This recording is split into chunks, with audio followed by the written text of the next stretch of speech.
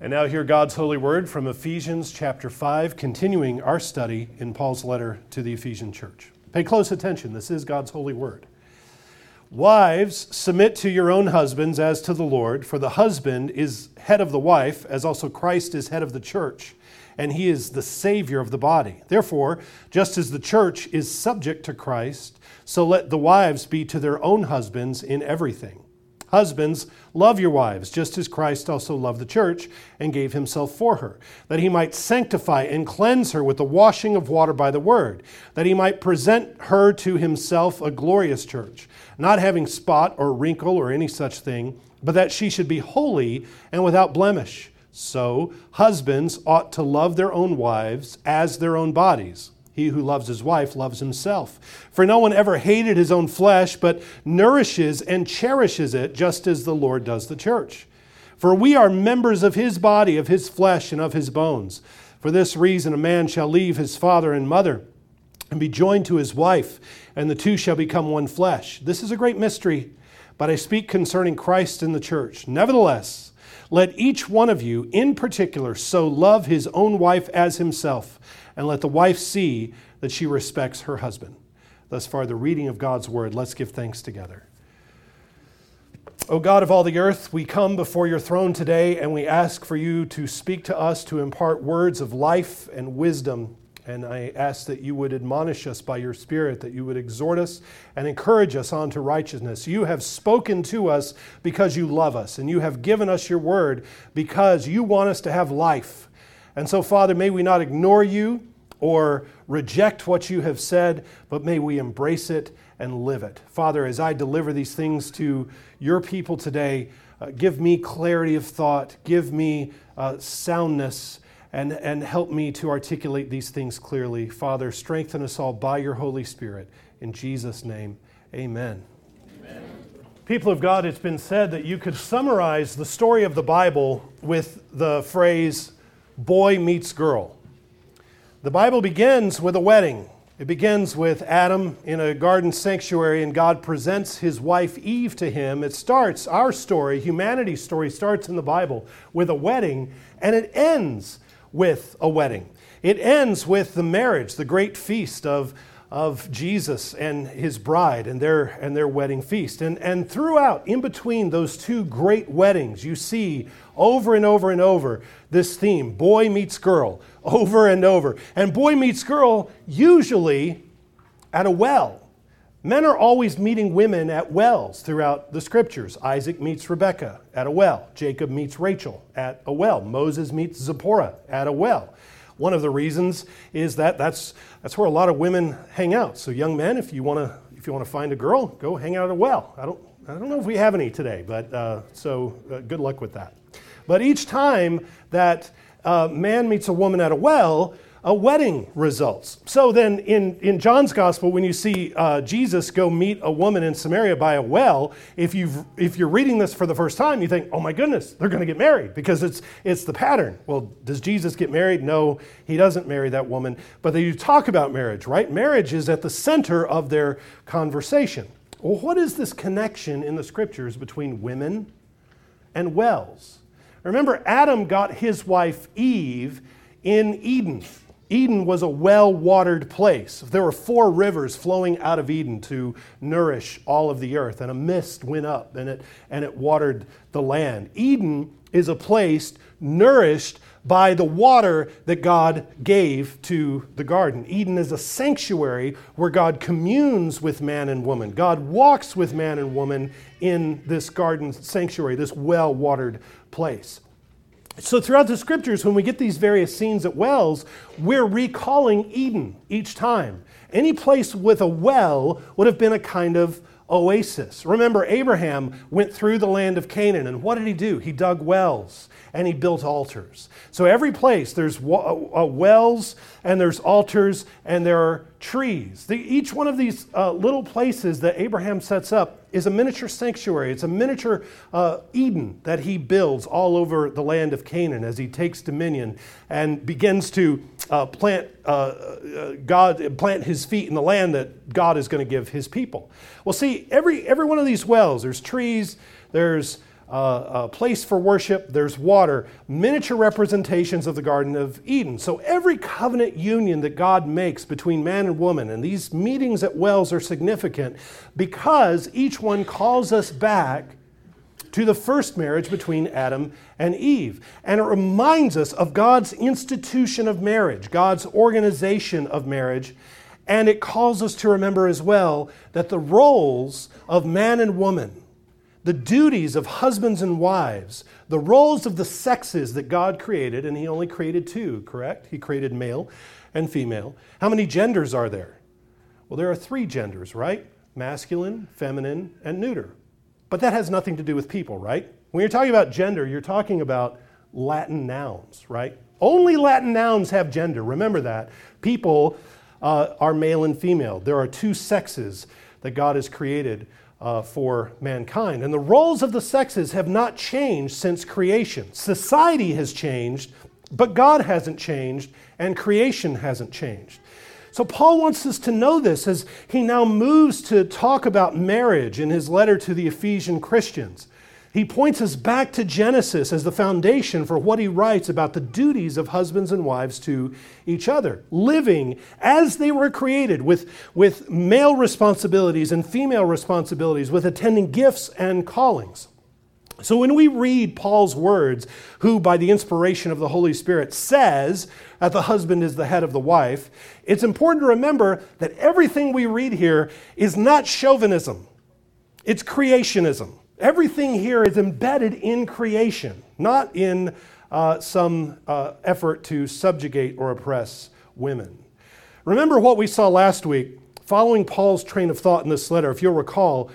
From one perspective, and I could be totally wrong on this, but from one perspective, it appears that what Paul is doing is he's walking us through the events of Mount Sinai, pulling things from what Moses did there with God's people at Sinai and putting them in a new covenant perspective and a new covenant context. So Paul walked us through the commandments, right?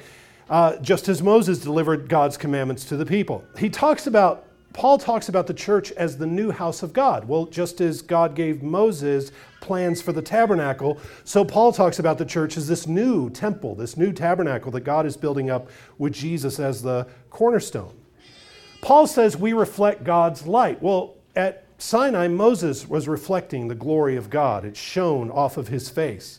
Paul warns us against riotous, idolatrous worship. He says, don't be drunk with wine in which is dissipation, but be filled with the Spirit. Well, what's that a reference to? It seems very clear to me that that's at least calling back to our memories the terrible events with the golden calf.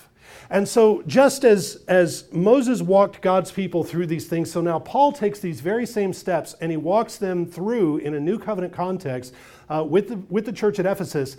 And one other thing God did at Sinai was he set up order for society, government for Israel, and he established law and he established order in the land, in the people of Israel. So now Paul is going to talk about the way that God has ordered human life in giving us husbands and wives, and giving us parents and children, and giving us masters and servants. So now we get to that section where Paul is referring back to and reminding us of our duties in our roles and in our relationships. John Calvin said in his commentary on the Gospel of John, Calvin said, the effect of the gospel is the restoration of order to the world. The gospel brings order to the world. The gospel brings the world from chaos to compliance with God. And God is orderly. And so his ordering of human life is his establishment of human authority. And because all authority comes from God, everyone with authority is accountable to God for how they use that authority, how they exercise that authority. So in every chain of command that God has established on earth, there is mutual subjection. In fact, that's the phrase that kicks off this section. Back in verse 21, Paul says, you submit to one another in the fear of God. That's the first thing, that we all submit to each other. In every chain of command, there's mutual subjection. In Christian societies, in Christian homes, in Christian organizations, there are no tyrants allowed. There's no place for despots. The king serves his people by giving himself for his people. The husband subjects himself to his wife by dying for her.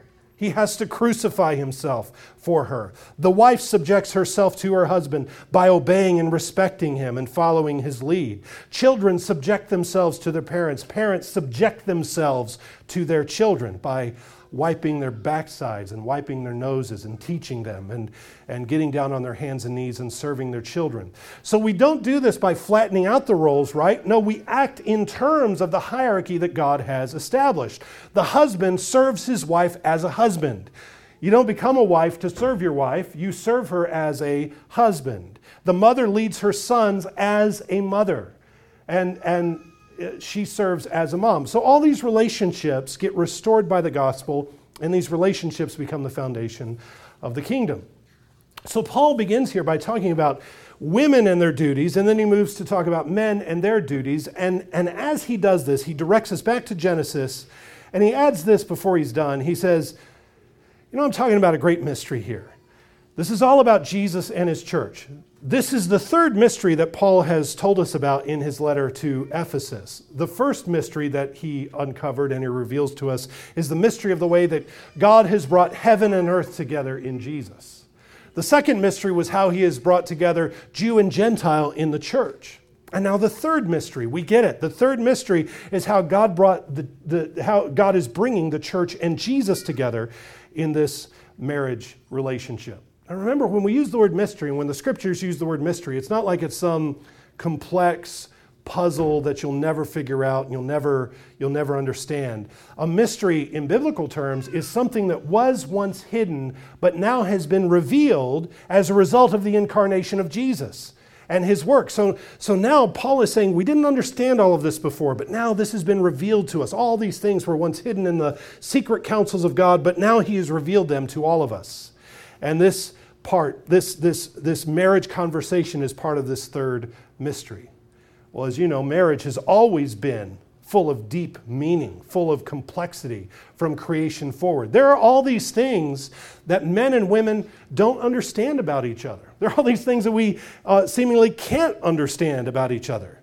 Like, why is it when we go to a restaurant and there's a table of 6 or 7 women next to us, they're all talking at the same time and they all understand each other? There's some magic power going on there that I don't understand, some superpower. How do you ladies do that? How do you all talk and hear each other at the same time? It's incredible. And I'm sure there are some mysterious things about men, maybe. I think we're pretty simple, but I'm sure we can be hard to figure out as well. Getting man and woman to understand each other and getting man and woman to work together and to live together in harmony is always tricky. It's like the way that we try to build a calendar off the sun and the moon.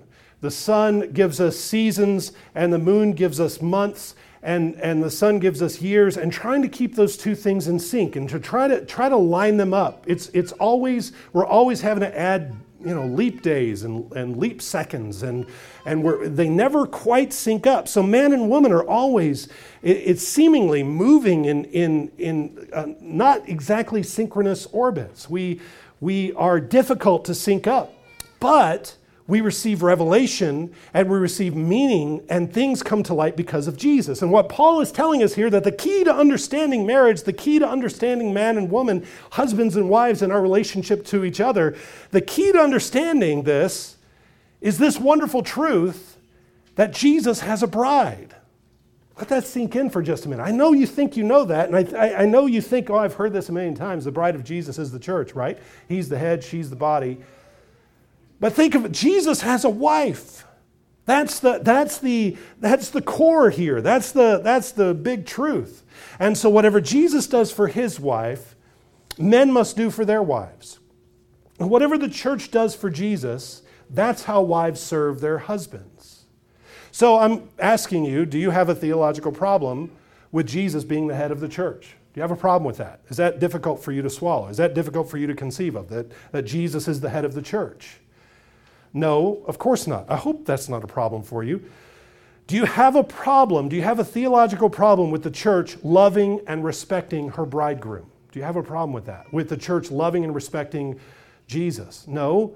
So we look to Jesus and we look to the church And now we can say, so this is what it means. This is what it's supposed to look like. Well, let's hear again what the apostle says, and he'll drive us to look at creation, and he'll drive us to look at redemption to understand our responsibilities to each other as husbands and wives. So here again what the apostle says in verse 22. Wives, submit to your own husbands as to the Lord. For the husband is head of the wife, as also Christ is head of the church, and he is Savior of the body. Therefore, just as the church is subject to Christ, so let the wives be to their own husbands in everything. Why does Paul address wives first? It seems like he ought to address the men first because, Adam was created first, right? So why don't you start with men? Well, he addresses wives first because he has just said once again that everyone is supposed to submit to each other. Everyone must live in subjection to the other and esteem others more highly than themselves. And so the primary duty of all humanity is submission. That's the primary duty of all of us, is submission first to God and then to each other. So the wifely aspect of humanity is primary. All of us are the bride of Christ as the church. And I always want to underscore, because I saw this video one time of a men's conference where the guys were singing and the worship leader was leading them and saying, you are the bride of Christ. You be the... And no. I'm not the bride. Dwayne isn't the bride of Christ. It's very hard for me to think of myself in those terms. So we're not individually the bride of Christ, but we are collectively, as the church, the bride of Christ. That's an essential distinction to make. All of us are the bride of Christ, and all of us are subject to Christ as his bride. All of us are submissive to him. The church is not the husband of Christ, but the bride of Christ. And so at the bottom, all of us are in a position of submission. And so what Paul says to wives here, he's directing to the whole church. All of the church is in this position of submission. Now, men have this dual role where we have to keep this balanced and we have to keep this in perspective. Men, we are called to be part of the bride of Christ, and at the same time, as we're submitting to Jesus, being part of his bride, at the same time we turn and we reflect Jesus to our wives. So we have this dual responsibility and this dual role. But women have the primary representation of the church. And so Paul makes these two appeals to wives. One he draws from the story of creation. One he draws from the story of redemption.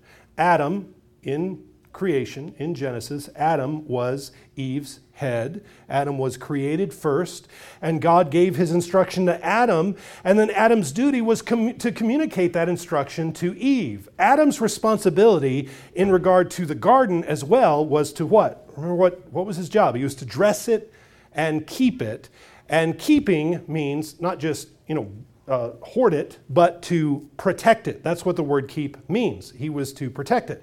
And so then God brings Eve along and he puts her in the garden. And so by extension, his duty is to dress her, to glorify her. Adam sings over her when God walks his bride down the aisle and hands her to him. He glorifies her, he adorns her, he dresses her, and he is also to keep her. He is to protect her. Well, Adam failed in epic fashion to protect her, but God's commission to man hasn't changed.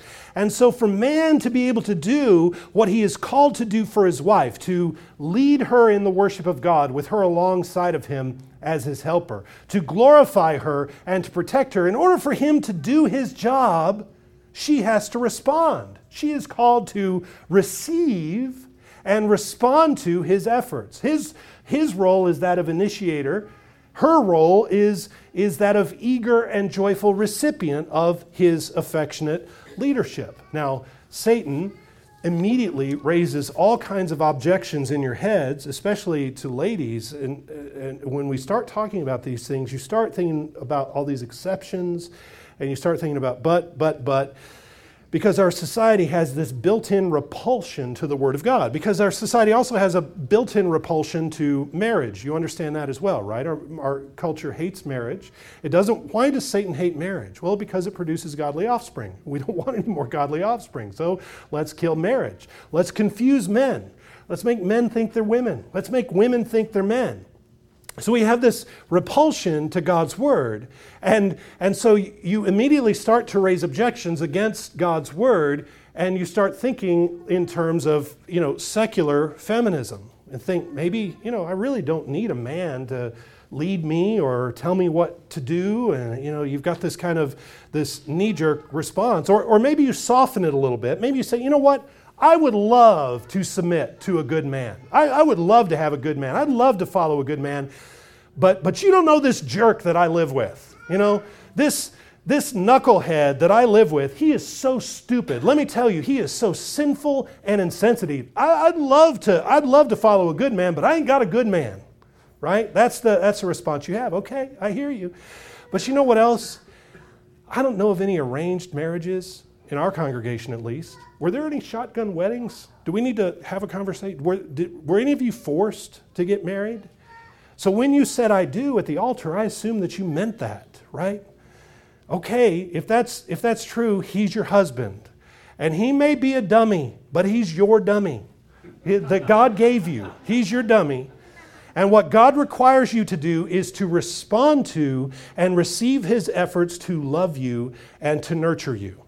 Even if it's ham-handed, even if he doesn't get it, even if he's being hard-headed. It's amazing how transformative, loving, graceful patience can be for a man.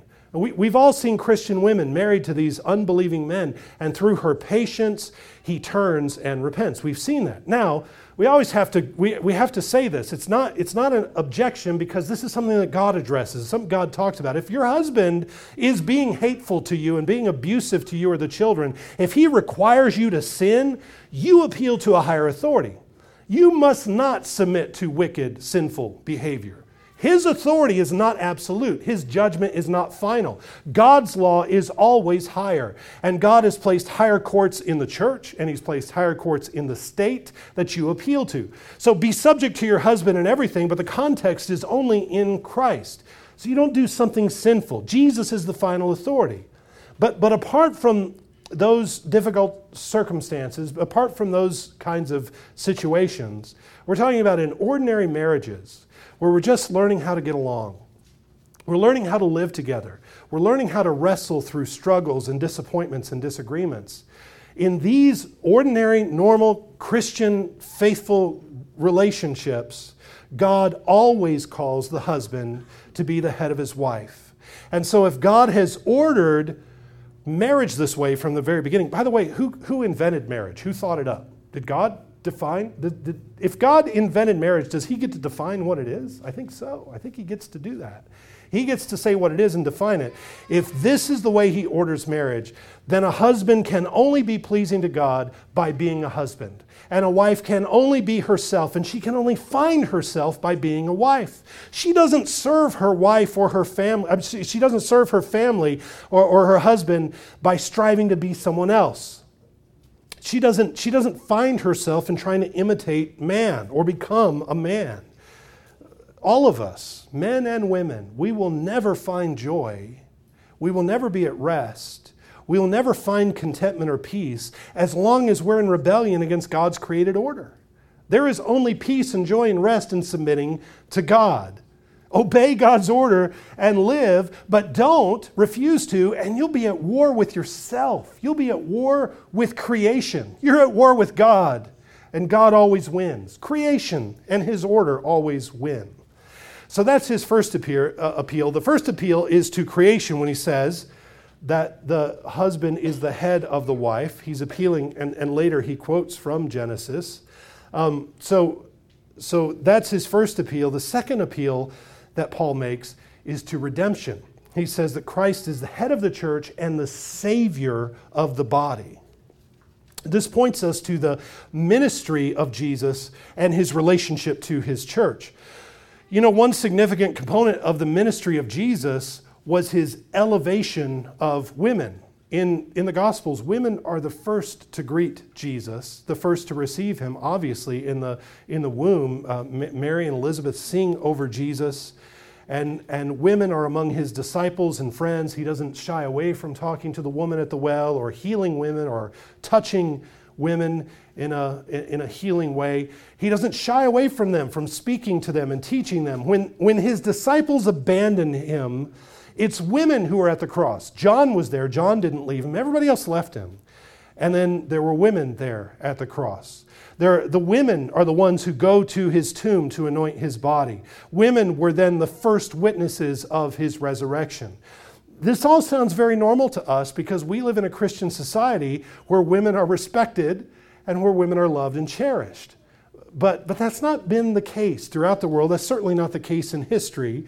And you just have to think, would you rather be a woman in a Christian culture or in a Muslim culture? Would you rather be a woman in a Christian culture or in a pagan culture? I think the answer is really clear. You'd rather be in a Christian culture. See, we take this all for granted, but Jesus' treatment of women was radically different, not only from the Jewish culture, but from the Greek and the Roman cultures as well. Jewish men had a prayer every morning. They said, God, I thank you that I was not made a woman, that I was not made a Gentile, that I was not made a slave. Now, I thank God that he made me a man because I'm content in the frame and the duty and the calling and the roles that he assigned to me. I'm thankful, but that's not how they meant the prayer. Because how did they view slaves? How did they view Gentiles? They're talking about these are less than human. And God, I thank you that you didn't make me less than human. I thank you that you didn't make me a woman because that would be less than a person made in your image. That was just their mentality. In Jewish civil law at the time of Jesus, a woman was not a person but a thing. She was generally thought to be unclean all the time. That's why she could only come so far into the temple. She had no legal rights. She was a possession of her husband to do with as he willed. And if you think that's bad, it was even worse in the Greek world. In the Greek world, the whole Greek way of life was in opposition to anything that we would consider normal family life with companionship of husband and wife. The Greek world was at war with marriage. Greek men expected their wives to run the house, to care for their legitimate children, but they found their companionship and they found their friendship and joy and pleasure elsewhere, not with their wives. By the time of Jesus, family life in Greece was nearly extinct, and a man's fidelity to one woman was absolutely gone. It was absolutely obliterated. It was a ridiculous idea to suggest that a Greek man would spend all of his life with one woman and only love her physically and emotionally and in every other way. That was completely gone. Now, if you think that's bad, it was worse yet in Rome. Roman culture was absolutely, abjectly, tragically degenerate. The marriage bond in Rome was absolutely obliterated and disrespected. In the Roman Empire, a girl was completely under her father's power, and a wife was completely under her husband's power. She had no identity of her own. She was his slave in Rome. In Rome, a woman had no legal capacity. Her legal status, officially, was imbecilitas. What word do we get from imbecilitas? Well, imbecile. She can't think for herself. She can't speak for herself, and that was her legal status. So this is the culture, and these are the norms that Jesus steps into. And this is the Gentile world that Paul is writing to. Ephesus is not a Jewish city. It's not a Christian city. These are Greeks and Romans here, and all other manner of ethnicities in Ephesus. It's not like Paul is writing these things into a world where there are all these, liberated, fierce, fun females, right? Where these feminists are walking around and now the church comes along and destroys their self-worth and destroys their position in society. Much to the contrary, Jesus comes, and what's so radical and what's so different about him is that he is elevating women. He's giving them a place. He's giving them an identity and a role. When Paul writes to the Corinthian church and he says, let women keep silence in the churches, the controversial part of that is not that he tells them to be silent. The scandal is that they're in the ecclesia to begin with. That's the crazy part. They wouldn't have been there in Greece. Women would not have been invited to sit down with men in any other similar setting. But here in the church, women are integral. Women are essential. Women are equal before God, and they wouldn't have had that any other place in society. So the gospel orders all of society. It orders human life. And one of the ways that Jesus did this was by liberating and elevating women. The Christian faith properly lived and taught, respects and cherishes women. The church listens to her women. Women, in fact, show us what it means to be the bride of Christ. We look to faithful and godly women to show us all how to be subject to Jesus. Jesus the Redeemer. This is what Paul is showing us. By pointing us to redemption, he's showing us Jesus the Redeemer, Jesus the Savior, appreciated women, he loved them, and by appealing to redemption, he's pointing out that Jesus is not only the head of his bride, but he's also the Savior of his bride. Paul is setting up this parallel. So now, however you want to define the word submission, however you want to define subjection, however you want to define obedience within the relationship of man and wife, it finds its true definition in the relationship of Jesus and his church. And so what is the relationship between Jesus and his church? Well, Jesus is the cornerstone. He's the foundation. But he crowns his bride with glory. He crowns her with glory. He gives his church authority in the world, doesn't he? He said, I give you the keys to the kingdom. Whatever you bind on earth will be bound in heaven. Whatever you loose on earth will be loosed in heaven. Jesus hands the keys of the kingdom to his bride. He delegates to her great responsibilities. His headship over her doesn't obliterate her. It doesn't subjugate her. It doesn't turn her into a doormat. He elevates her. He honors her. Now, is she able to respond to him? Is she able to ask for things? Can she ask him for what she needs? Does he feel challenged or disrespected when she complains to him? No, absolutely not. He gave her the Psalter. Jesus gives to his church the Psalter, which are 150 of his favorite complaints. These are the complaints I want you to give me. 150 of them. Start there. And when you go through those, we'll talk. What do the Psalms say? How long, O Lord? How many times have your wife said that to you? How long is it going to take you to fix this? How long, O Lord? These are the words Jesus gives to his church. How long? Why do the wicked prosper? Why do the heathen rage and people plot vain things? You see, these are the words he gives to his bride, and he wants to hear her requests. He calls on her to voice her complaints. Jesus calls us today as the church to come before his presence. He has things to say to us, and just a few minutes we have some things to say to him. We have some things that we're going to ask him to change in the world. And we've been singing the Psalms all day, and we've been asking him to fix things and change things. This is what Jesus does for his bride. He invites her into his council chambers and he asks her, tell me what you want. Tell me what you need. So in the same way, in human marriage, the husband is the foundation. He's the bedrock. He's the ground floor. Like Christ, he is the cornerstone. Remember when we studied Jesus as the cornerstone in Ephesians, what does a cornerstone do? It determines the location of the building. It determines the direction of the building. It's going to determine the shape of the building. And so all of these are true also of the husband. He is the initiator. He sets the pace. He sets the agenda. And like Jesus, if he is godly and faithful, he crowns his bride with glory. He hands her the keys. He gives her great responsibility. He doesn't obliterate her personality. He doesn't obliterate her identity. He doesn't oppress her. He doesn't suppress her. He elevates her, and she is absolutely allowed to respond to him. And if he's smart, if he's wise, he will ask his godly wife what she thinks. He will seek her wisdom. He will drink from her cistern. Isn't that how Solomon puts it in Proverbs? He will drink from her cistern. Remember, wisdom is a lady in Proverbs. And you may not have met your wife at a well. Most of us didn't meet our wife at a well. But if your wife is faithful, she is a well of wisdom. If she's godly, she is a well of wisdom. The wise man listens to his wife's counsel, and he only ignores her to his own hurt. At the same time, that's not to say that all women are naturally wells of godly, feminine wisdom. There's not some built-in sanctity of femininity. That is absolutely false. Women can be cruel and mean and hateful and vindictive in all these ways. So a wife is a source of wisdom and refreshment to her husband only insofar as she is submissive to Jesus. And if she is submissive to Jesus, she will also be to her husband. She is crowned with glory not when she tries to become a man. She is crowned with glory not when she tries to undermine her husband or works against him or sets herself up as his adversary. She is crowned with glory when she follows him. A rebellious woman is not a well of wisdom.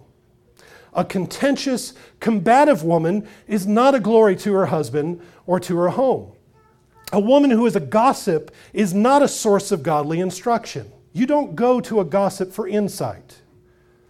A woman who is full of criticism and a woman who's full of complaint and a woman who's never satisfied with anything is not going to lead you in righteousness. A woman who has not learned contentment and gratitude cannot lead you to worship God. If you've read through Proverbs, you see how often the subject of a contentious and angry woman comes up. Why does that keep coming up? What do the Proverbs say? Twice it says it's better to dwell in the corner of a housetop than in a house with a contentious woman. And you've seen that picture of a man before, like he's so cowed and he's so beat down, he's just shivering in the corner of the attic just so he doesn't have to deal with that woman. That's said twice. Also in another place, it says it's better to dwell in the wilderness than with a contentious and angry woman. Just better get out of the house and get out to the woods than to deal with a contentious and angry woman. And then in one other place, it says a continual dripping on a very rainy day and a contentious woman are alike, just like water torture, just pecking and pecking and pecking. Now, ladies, you know that what the scriptures are describing here are reality. And the Bible isn't just picking on women because, ladies, you know what it's like to deal with contentious women, right? You know what a contentious woman is, how hard she is to deal with. Contentious women don't just make life selectively difficult for men, they make life difficult for everybody. And since this seems to keep coming up, why does this come up in the Proverbs especially? It seems then that there is a particular kind of feistiness, a contentiousness, a temptation to not exercise control over the tongue or control over the emotions that women have a particular tendency toward. Now, can men do that? Absolutely. Can men sin in all those ways that I just mentioned? Absolutely. Are there men that you'd rather be in the woods than in the same house with them? Absolutely. Absolutely. There are also sins that are particular to men, right? Laziness, abdication of responsibility, lust, outbursts of anger. Can women sin in those ways? Sure they can. But men have a particular bent to those sins, and if you don't think that's so, you're not a very good student of human behavior. You know there are sins that men are more prone to than women. So men have a particular bent, and women have a particular bent toward contentiousness, it seems, in the testimony of the scriptures. There's this bent toward argument for the sake of argument, a bent toward escalating conflict. Why is that? Well, I've thought about that and wonder why. It seems like Solomon's kind of picking on women, contentious women, contentious women, contentious women. You think about it and you think men have a way of policing each other. Men have a way of disciplining each other. If a man doesn't learn how to discipline his mouth, another man will discipline it for him, right? That's that kind of, when men say stupid stuff and they pick ridiculous fights, sooner or later you're going to run into somebody who will punch you in your stupid mouth. That will happen. And when he punches you in your stupid mouth, you're going to think, oh, maybe I shouldn't have said that. Maybe I should put that a different way. And then you say, hey, you want to go get a beer? Thank you for that correction. And we work it out. Women are far less likely to police each other that way. So women have to learn self-control over their tongue a different way. And they have to cultivate soft hearts when receiving correction. Contentiousness, combativeness seals you off from the correction that you need to grow. It isolates you.